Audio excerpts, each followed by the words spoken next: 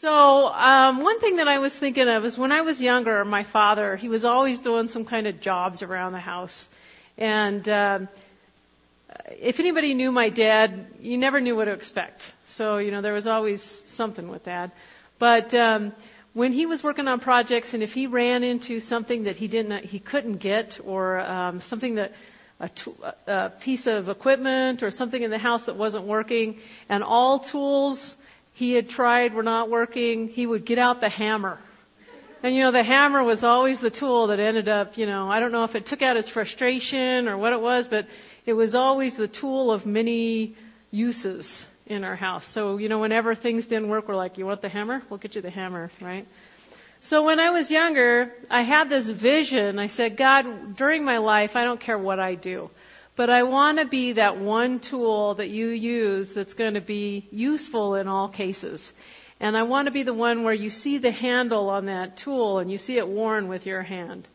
So I'd said that, and so then when Aaron asks me to speak, I'm thinking, okay, God, I asked for this. I asked to be the tool. So I started talking to Aaron about a couple months ago about things that I was getting. And we've been talking about it, and so when Aaron was thinking about leaving, he asked me if I would share some of this. I have two different things that I was thinking of, and so I'm going to do two different sermons. So I'm giving you a commercial for the second sermon. So here's my commercial. Come back April 5th and find out how to live naked in the world. So that'll give you guys a little teaser when you come back then.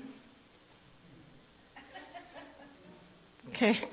So normally when Aaron preaches on Sundays, I'm with the kids, and so I download his sermons on iTunes and I listen to them on the way to work or when I'm walking. So normally I don't see the visual effect of a lot of his sermons. But because I have two wonderful workers that'll work in the kids' room once a month, I was able to listen and watch one of the sermons that Aaron did. And this was the one with Forrest Gump, and it was a slide that he had shown during that sermon. And when this slide comes up, and how many of you guys know that Aaron's got a lot of revelationary stuff? I mean, you just sit there and you're like, hold on, and he talks and you get so much. But sometimes one slide, it's enough to communicate 1,000 words. It's kind of like that one picture that communicates 1,000 words. So when Aaron showed this slide in the box of chocolates, it hit me like a lightning bolt. I mean, this slide hit me hard. And I immediately understood what this was saying to me, because Aaron was saying that this was us sometimes angry at life. And I looked at that slide and I thought, holy cow, that's me. I'm holding on to life and I'm an angry person. I'm the one that's sitting there grabbing life by the shirt and saying, what? Are you kidding me, life? Why would you do this to me? I've done everything right. And it was anger that was being charged in this slide. And I realized that this was me. So when I was in college, when I left college, I had everything planned.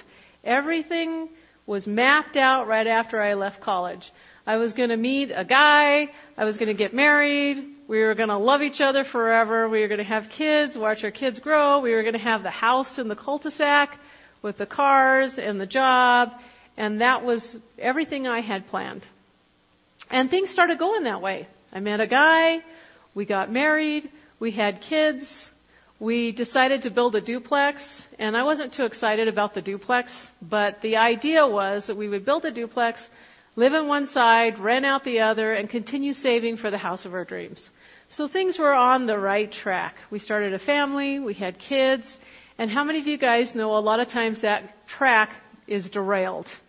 So my track became derailed, and my husband left me, and I'm sitting in this duplex that I don't really like, with my two kids, wondering what happened.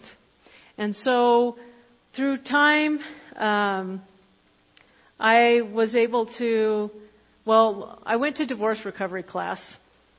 And so when I went to divorce recovery class, they give you this story. And at that time, I was angry. I didn't think this was very helpful. So if I'm dissing it and you guys thought it was helpful, I'm sorry. But they tell you this story, that you are getting ready for a trip and you're going to Italy and you're excited about this trip and you're packing your bags, you've got your itinerary, you've been saving up for this trip for years, and you're excited about going to Italy. So you get on the plane and you're landing the plane, and all of a sudden the captain says, "I'm sorry, we had to reroute the trip. We are now in Holland." And so the idea behind the divorce recovery is it doesn't matter what land you're in. You've changed land, but it's still a place in which you can thrive. At that point, I was just angry, and I'm like, that sucks. I hate cold weather. Wrong story for me. That's not any helpful at all. So I was angry. But shortly afterwards, I met a guy. Well, I didn't meet him. I met back up with a guy that I went to school with, fell in love. We got married. I had to say that this sermon because last sermon I said we just lived with each other. We got married. I now had 4 kids because he had 2 and I had 2. We moved into we had this beautiful home. We had the cars, the camper and everything. John had a business, but the business fell apart. We lost the house. And here I am 10 years later back in the same duplex that I've hated for so many years. And so I realized when I saw this slide that I have been angry at life. Here I am about 50 years old. I am 50. Here I am 50 years old and sitting in the same duplex, angry at life because, I tithed. I went to church. I did everything that I could possibly do to have this beautiful life. And life had not given me what I wanted. So this really hit me.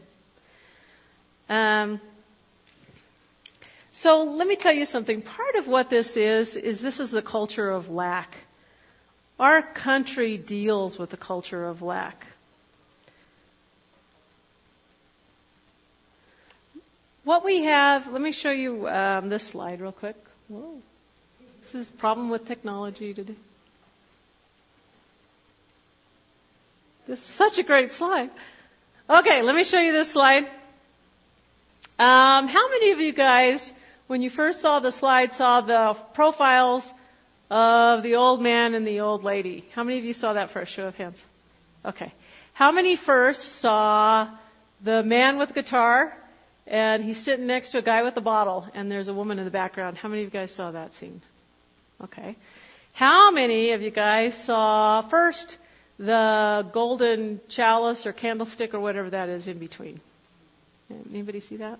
Okay. That took me I think I saw that the third time. What this is a lot of times we put things, there's 2 different things. There's foreground and background. And foreground is what we focus on first. So if you saw the 2 profiles of the man and the woman, that means that you were putting them in the foreground, and in the background you were putting the pictures of the man and the guitar and his friend. Or if you saw the man and the guitar and his friend, you were putting that in the foreground, and in the background was the profile. Same thing with our attitudes. We tend to put things in the foreground that we want to focus on, and everything in the background we really don't see. And if you guys try to look at this picture, it's very hard to see all 3 pictures at the same time because that's really not how our brain operates. We want to foreground and background things. So what I decided was I live in a culture of lack, and what I was doing was foregrounding the lack and putting in the background everything else. But that's, we live in this culture. I want to read something to you. It's called The Soul of Money by Lynn Twist, and it was found in the Brene Brown website. Actually, before I do that,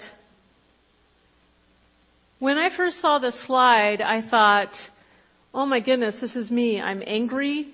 And I started thinking about everything that was missing in my life. I didn't have a house. I didn't, lots of things that I was thinking of that I lacked. I mean, I still love my husband. He wasn't on my list. But I was thinking of all the things that I lacked. And I saw this and I thought, I do not want to be this angry person in life. And how many of you guys know that when you have these times in your life, if you look, God is giving everything you need to restructure and to get better with what you want to do. You just have to look for it. So I saw this slide, and then I went to a professional development at school, and I saw a video by Brené Brown, which is a very similar stuff of what I was dealing with. And my whole world opened up on some things that I needed to change. And what I realized was that I had my lack. Everything that was missing in my life is what I was focusing on. And it was like the generator of my anger. It was the generator of my discontent. And I started reading about this idea of lack. And on Brené Brown's website, or on her blog, she quotes The Soul of Money by Lynn Twist. And I'm going to read this to you. Our society is often geared and focused on scarcity and what we lack. For me and for many of us, our first waking thought of the day is, I didn't get enough sleep. The next one is, I don't have enough time.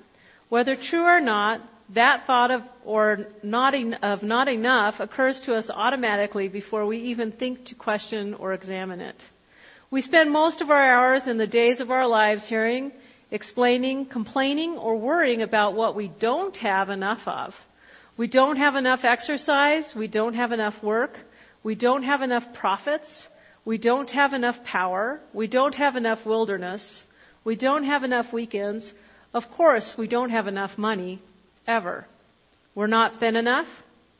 We're not smart enough. We're not pretty enough, or fit enough, or educated, or successful enough, or rich enough, ever. Before we even sit up in bed, before our feet touch the floor, we're already inadequate, already behind, already losing, already lacking something. And by the time we go to bed at night, our minds race with a litany of what we didn't get or didn't get done that day. We go to sleep burdened by those thoughts and wake up to the reverie of lack. What begins as a simple expression of the hurried life or even the challenged life grows into the great justification for an unfulfilled life. I thought that was pretty, shows you what our society is like. Consider, when we are born, and one of the first experiences we have, or by the time we're 5, we end up going through our formal education. And that may either be homeschooled, it may be a private school or a public school, but in our education, we're always hearing what we need to work on to fix ourselves. We lack this. We lack the ability to do this. So it's focused on our lack. Even as a teacher, when I was preparing for classes in my lesson plans, it was through the lens of what are we lacking? What are my students lacking? Very rarely did I focus my lesson plans on, these are the strengths of my student. How are we going to make those strengths overcome what we need? And it's a whole different mindset. Now that I'm working at a school counselor, here's what I see. I see kids that come into me because they don't have the right number of friends. Or maybe they feel like something is lacking within them because they have no friends.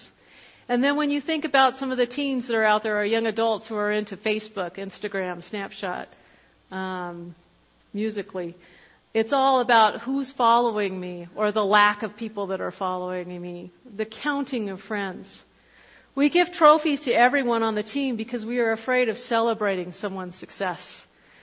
We want to make sure that the person that may be lacking the trophy would get a trophy. So what we end up is with teens who feel as if they are owed a reward for something they did not work for. And these same teens may lack the ability to celebrate the success of the one person's strengths. We live in a society where we believe that there are limited resources out there. And somehow I better get my share. And if I don't, I'm miserable and feel as if I'm left out. One thing that I saw this really in Vegas. And we have to go almost every year to Vegas because my kids have done national competition for dance in Vegas. So we go. And the kids go off on their workshop. I'm not really much into gambling. I'll get a $10, and I'm thinking, oh my gosh, the things this $10 can win me. And I go to the casinos, I throw it in, 5 minutes later it's gone. You're like, oh, that was fun, So what I end up doing is I end up just wandering throughout Vegas. And if anybody's been through Vegas, the architecture there is amazing. It's interesting because you can look at the architecture. It's probably made mostly out of plaster to look like marble, when you look at some of this architecture. But everything is set up to be posh, luxurious. It looks like palaces and villas. And you go into the malls and you see $1,500 pair of shoes. And I'm really into shoes, but not $1,500. You see $300 shirts and everything that you can't afford. You see restaurants with this most amazing food that's expensive and entertainment that you would love to see that you can't because it's too expensive. And I thought, wow, this town's really after every dime that you win. But now that I'm looking at things through a mirror or a lens of lack and abundance, what I really think the trick of Vegas is they want to show you what it's like to be rich, what it's like to live a luxurious life. And if you feel that sense of that lacking, that you're lacking this luxury, that you're lacking these riches, that you're more willing to go and gamble to be rich.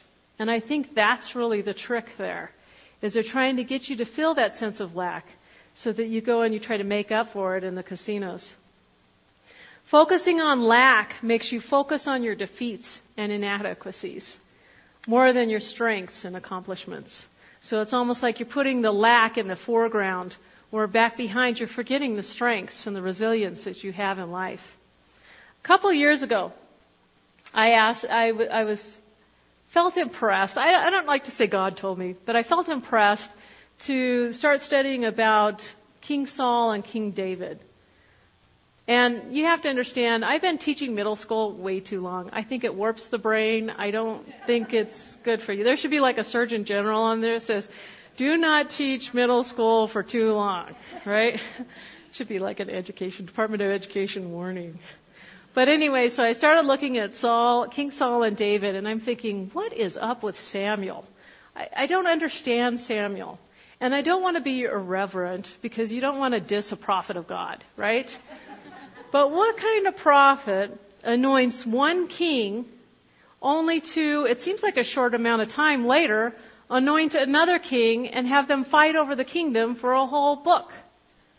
I'm thinking, what is that? It's almost like, and here's where my brain goes, and this is why it's warped, because it's almost like a girl who wants to go to prom and can't make up her mind. So she says yes to one guy, and then she says yes to another guy, and then she's sitting at prom trying to juggle the two, right? Not that we've ever tried doing that, right? So she sits there and she says, no, really, you're my guy. And then she's got the other guy hanging out in the background that says, wait a minute, I'm your date, right? Isn't that kind of strange? Am I just warped? I've been with, yeah. But anyway, so I started looking at this. I'm thinking, what is this about with King Saul and King David? So I started putting them next to each other. And I started looking at King Saul. And just so we're all on the same story, you've got the Israelites who are being ruled by a prophet, or I guess directed by a prophet. And you have these Philistines on the outskirts that are a kind of terrorist group. And so they're getting picked on by the Philistines.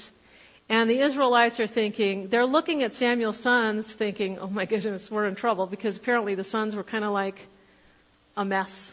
And so they're looking at the sons and they're thinking, we want a king. We want someone to unite us, to help us military-wise so that these Philistines aren't picking on us.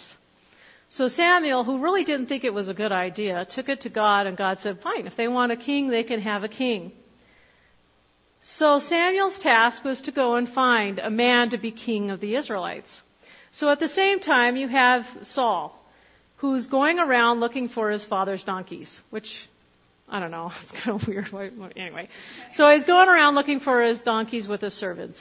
And Saul looks at his servant, and his servant says, why don't we go and ask a prophet where the donkeys are? Well, that makes sense, right? So they start going to the town of the prophet, and as they are walking through the gate to go see Samuel, Samuel is walking out of the gate to see who's going to be king, and God tells Samuel, this is the man you want to make king. So Samuel comes up to Saul, and he tells him that he wants him to be king. Well, everybody kind of knows that story, right? Now, I've always been told, I haven't always been told, but in a lot of cases what I've been told is that Saul is a depiction of the old man in sin trying to rule a kingdom. And that David is a depiction of the new covenant who's ruling the kingdom with the Holy Spirit. I don't know if any of you guys have ever heard that before. But I saw something really interesting about Saul. You see, this is in 1 Samuel 10, so if you guys want to look at the story. But Samuel, I'm going to read the first part of it. Samuel's got Saul, and he's about ready to anoint him king. So here we are. So then Samuel took a flask of olive oil and poured it on Saul's head and kissed him, saying, "Has not the Lord anointed you ruler over his inheritance?" So there's the first thing we need to understand. Saul was anointed to rule over an inheritance, right? "When you leave me today, you will meet 2 men near Rachel's tomb in Zelzah on the border of Benjamin. They will say to you, 'The donkeys you set out to look for have been found, and now your father has stopped thinking about them and is worried about you. He's asking, what shall I do about my son?' Then you will go on from there until you reach the great tree of Tabor. 3 men going up to worship God at Bethel will meet you there. One will be carrying 3 young goats, another 3 loaves of bread, and another a skin of wine. They will greet you and offer you the 2 loaves of bread, which you will accept from them. After that, you will go to Gibeah of God, where there is a Philistine outpost. As you approach the town, you will meet a procession of prophets coming down from the high place with lyres, timbrels, pipes, and harps being played before them, and they will be prophesying."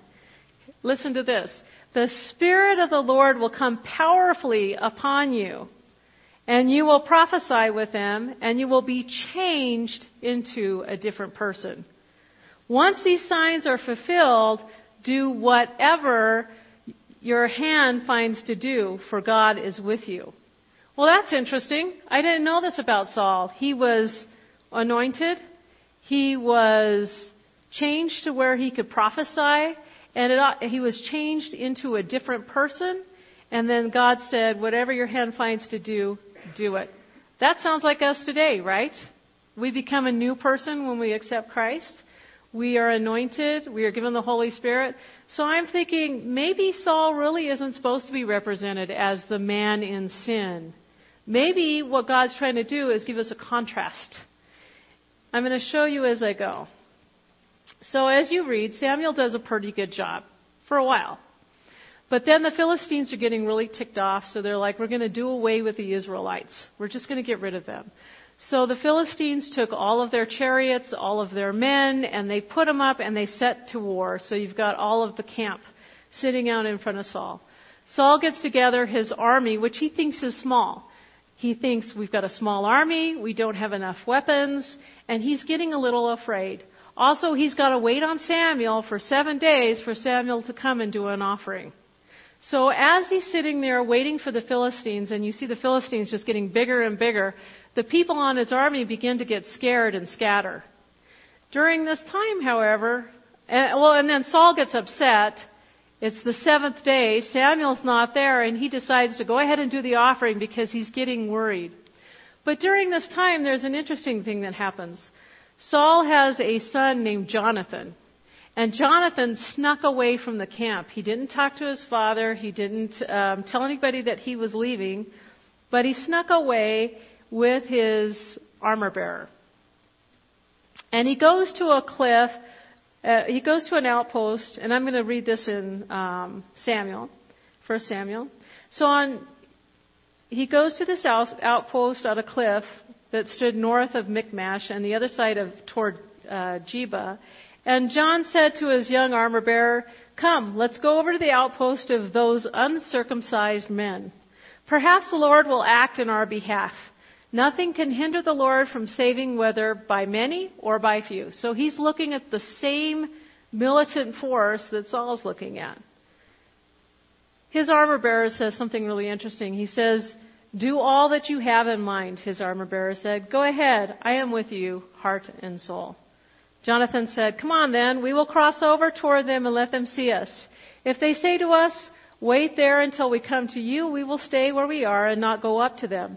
But if they say, 'Come up to us,' we will climb up, because that will be our sign that the Lord has given them into our hands." So both of them showed themselves to the Philistine outpost. "Look," said the Philistines, "the Hebrews are crawling out of their holes they were hiding in." The men of the outpost shouted to Jonathan and his armor-bearer, "Come up to us, and we'll teach you a lesson." So Jonathan said to his armor-bearer, "Climb up after me. The Lord has given them unto the hand of Israel." Jonathan climbed up, using his hand and feet, with his armor-bearer right behind him. The Philistines fell before Jonathan, and the armor-bearer followed and killed behind him. In the first attack, Jonathan and his armor-bearer killed some 20 men in the area of about a half an acre. Then panic struck the whole army, those in the camp and field and those in the outposts and raiding parties, and the ground shook. It was panic sent by God. Saul's lookout at Gibeah and Benjamin saw the army melting away in all directions.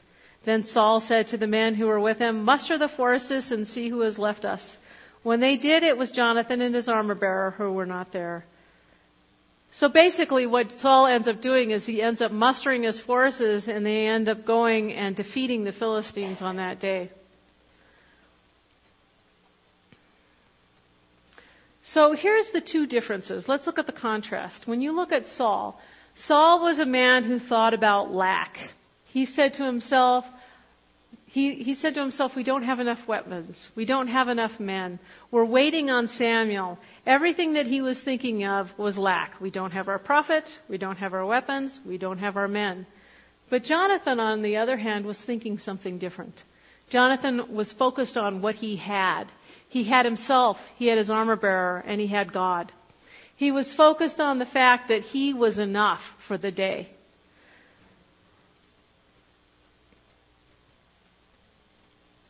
Another story that we're going to see too is, and you're more familiar with this one, is again, remember we had King Saul, and then Samuel decided to anoint King David. So you've got two anointed kings, both of which have been promised a kingdom. So let's look at David. He anointed David. And you all know the story about David becoming, he's bringing his dinner to his brothers, and he goes, and once again, here's Saul. I think it's quite a trend with Saul. He's sitting there and he's waiting around for someone to fight Goliath. So when David goes into the camp, he asks, "What are you guys all doing?" They're all waiting, and you've got this giant Goliath. Saul is waiting for someone to take on armor and take out the Philistines. So once again, here you have Saul waiting because he's thinking of lack.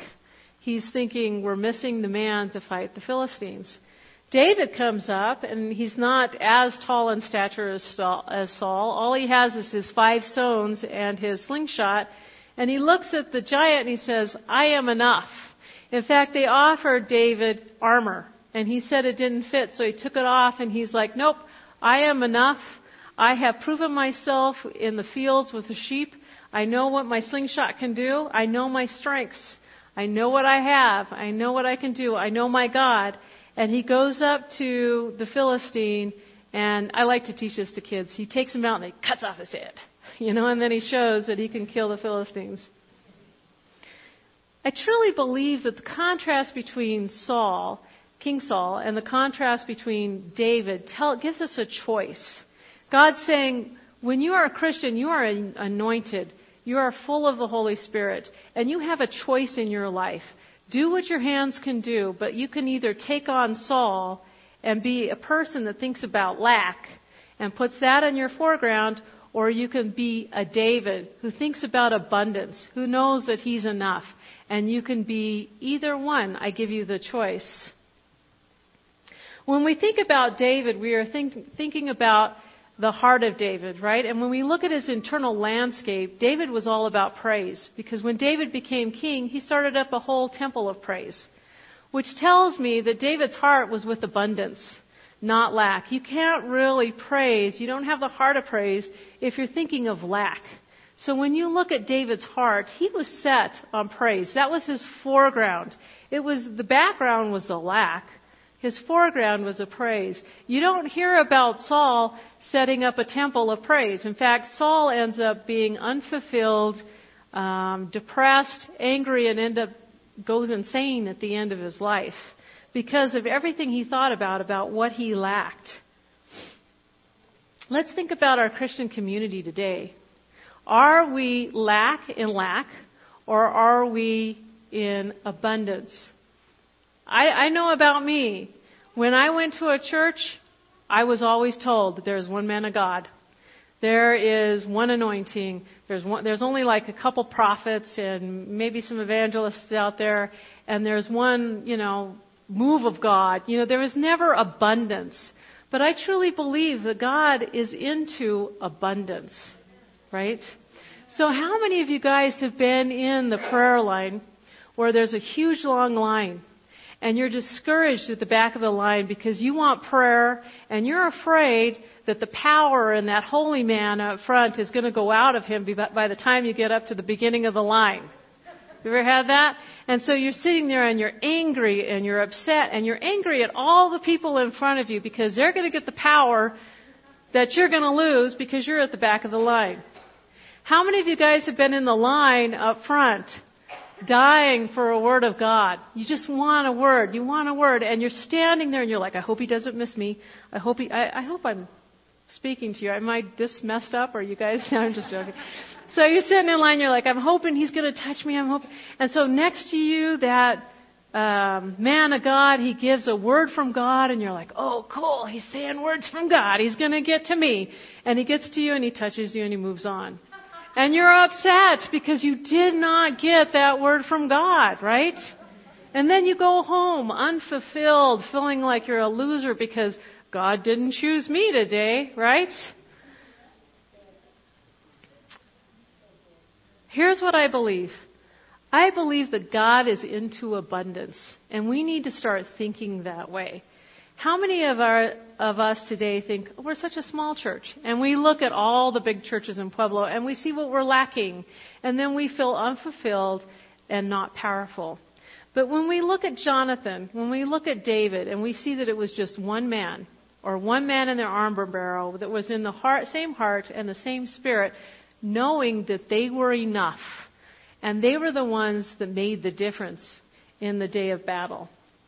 We are all given the keys to the kingdom. All of us are given keys to a kingdom that we can manage. And we've got a choice. And I truly believe that we can see the contrast between Saul and the contrast between David. And we can say, which king of the kingdom are we going to be? Are we going to be the one that's unfulfilled, that's always worried about what we're lacking? Or the one that always believes that we're enough? Here's the other thing that I've seen in my life in the church. I used to go to a church where we believed in the Kairos moment. And Kairos was such a big thing. In Greek it means a supreme moment. When we're actually listening to God, God's giving us our destiny. And if we hear it, great, we're on the path of our destiny. But if we miss it, we have derailed our life, and who knows how long we're going to get back on track. And so I spent a lot of my life waiting for that Kairos moment when a man of God was going to put his hand upon me and say that word, and I was going to get on track with my destiny. And here I am, 50, saying, well, that never happened. Never found my Kairos moment, right? Because that was within my foreground. But I'm starting to think differently. I think that God He's a God of abundance.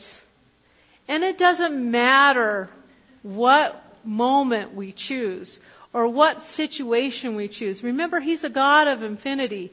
So I think any kind of situation is going to have a desirable end if we say, I'm enough. We're not looking for just one destiny. I don't believe that God is that limited, so that if we're always praying about, God, give me your will in my life. Give me my destiny. But how do we say that God is so limited that if we miss our Kairos moment, we miss the one destiny that God has chosen for us? I don't believe He's like that. I think there are numbers of different outcomes that we can choose that God is going to bless. As long as we have the spirit of abundance and the fact that we are enough, that we are looking for abundance. It was funny because I started looking into this. I thought, I'm not looking for abundance. So I started thinking about what I could do. And I thought, you know what? I am going to look for every single penny I can find on the street, in the couch, anywhere. If I see a penny, I am going to pick it up and I'm going to celebrate it like I've won $1 million, because I'm going to start looking for abundance. And it was funny because I was sharing this with my daughter yesterday, and she says, well, you know, when I was over at Albertsons, there were 3 pennies by the air pump over by Albertsons. And I'm like, great. We get in the car.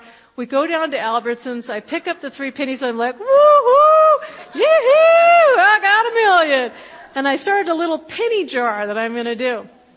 And I'm also playing that I shouldn't say stupid, sorry, that Monopoly game that you get from Safeway where you get 50 million tickets, right? Yeah. So I've been playing this, right? I'm walking yesterday, and I'm walking down the trail, and I see at the side of the trail a little Monopoly ticket.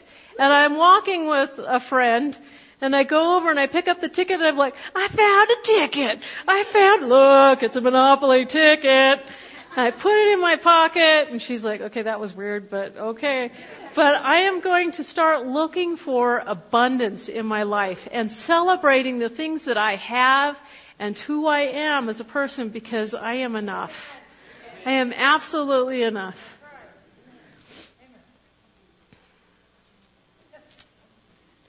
This is how we also want to think as a church. We want to look at each other, and we want to view each other here in this church as you are enough. Within you is an anointing that God has given you. It is a celebration. God has given you everything you need to create 50 million destinies. You don't just have one destiny. We don't want to pigeonhole people and say, well, that was your destiny. I think God has a multitude of destinies. And too many times as a church, we have waited on what we think was a limited supply of anointing, was a limited supply of faith.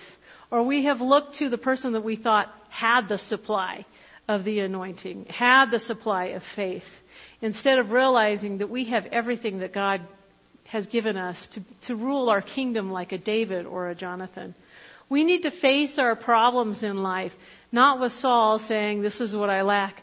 I mean, really, I went to school for 4 years to be a school counselor. First day on the job, I'm thinking, I learned nothing. Because I was thinking about what I lacked, and it was overwhelming. For a whole year, it was overwhelming, because I'm thinking, people would look at me, well, you're the counselor. I'm like, I don't know. So I've decided I'm not going to live like that anymore. I'm going to look at what I have, and I'm going to say to myself, I am enough. I have what it takes to beat the Philistines, to beat the biggest battle, and I'm going to start looking for armor bearers and people around me that are willing to do the same thing. I truly believe that our church has the spirit in which to do this. And even though we're small, we're mighty. And I could see all the problems that we have in Pueblo, because we have a lot of problems in Pueblo. And we have some battles that we need to fight. But I could actually see our church running out in the foreground where people in Pueblo don't know what to do with us, that they're becoming overwhelmed. And the things that are challenges in our city are being defeated. And I could see all the other churches following like Saul behind us saying, okay, we're going now. Think about if we had a feeling of abundance, what that could do to this town. So what I'm going to do is I'm going to challenge you here today. We're doing communion because this is our first day of the month. And when they were asking me about my sermon, they said, do you want to do an altar call? And I thought, that kind of scares me anyway. I don't know what I would do with an altar call, but they were asking me do you want an altar call? And I thought, no, I don't want to do an altar call, because a lot of times altar call is about lack. You go up there because I'm lacking the funds to make it through life. I'm lacking faith, and you're wanting someone to feed your lack. I don't think I want to do an altar call. What I want to do today is a celebration. We have communion. We have bread. Saul was given bread, and they were carrying wine. And he had the choice that day to make his life what he wanted to make his life. And I truly believe that Saul could have taken up a Jonathan spirit or a David spirit, and he could have changed his life. So today we've got the bread and we've got the wine. And I'm challenging you today to put in the foreground the abundance that we have. And to make life more of a celebration, to make you as a celebration. So basically, you're getting a trophy today. You're the one that we're celebrating for your accomplishments. I guess I'm giving you all a trophy, but with the different spirits, right? So I want you guys to celebrate you. I want to celebrate everybody in this room saying you're enough. We're going to celebrate the Jonathan and the David spirit that says we can accomplish great things only with our God and what we have to offer. So that's the spirit that I want you to come with today when we do communion.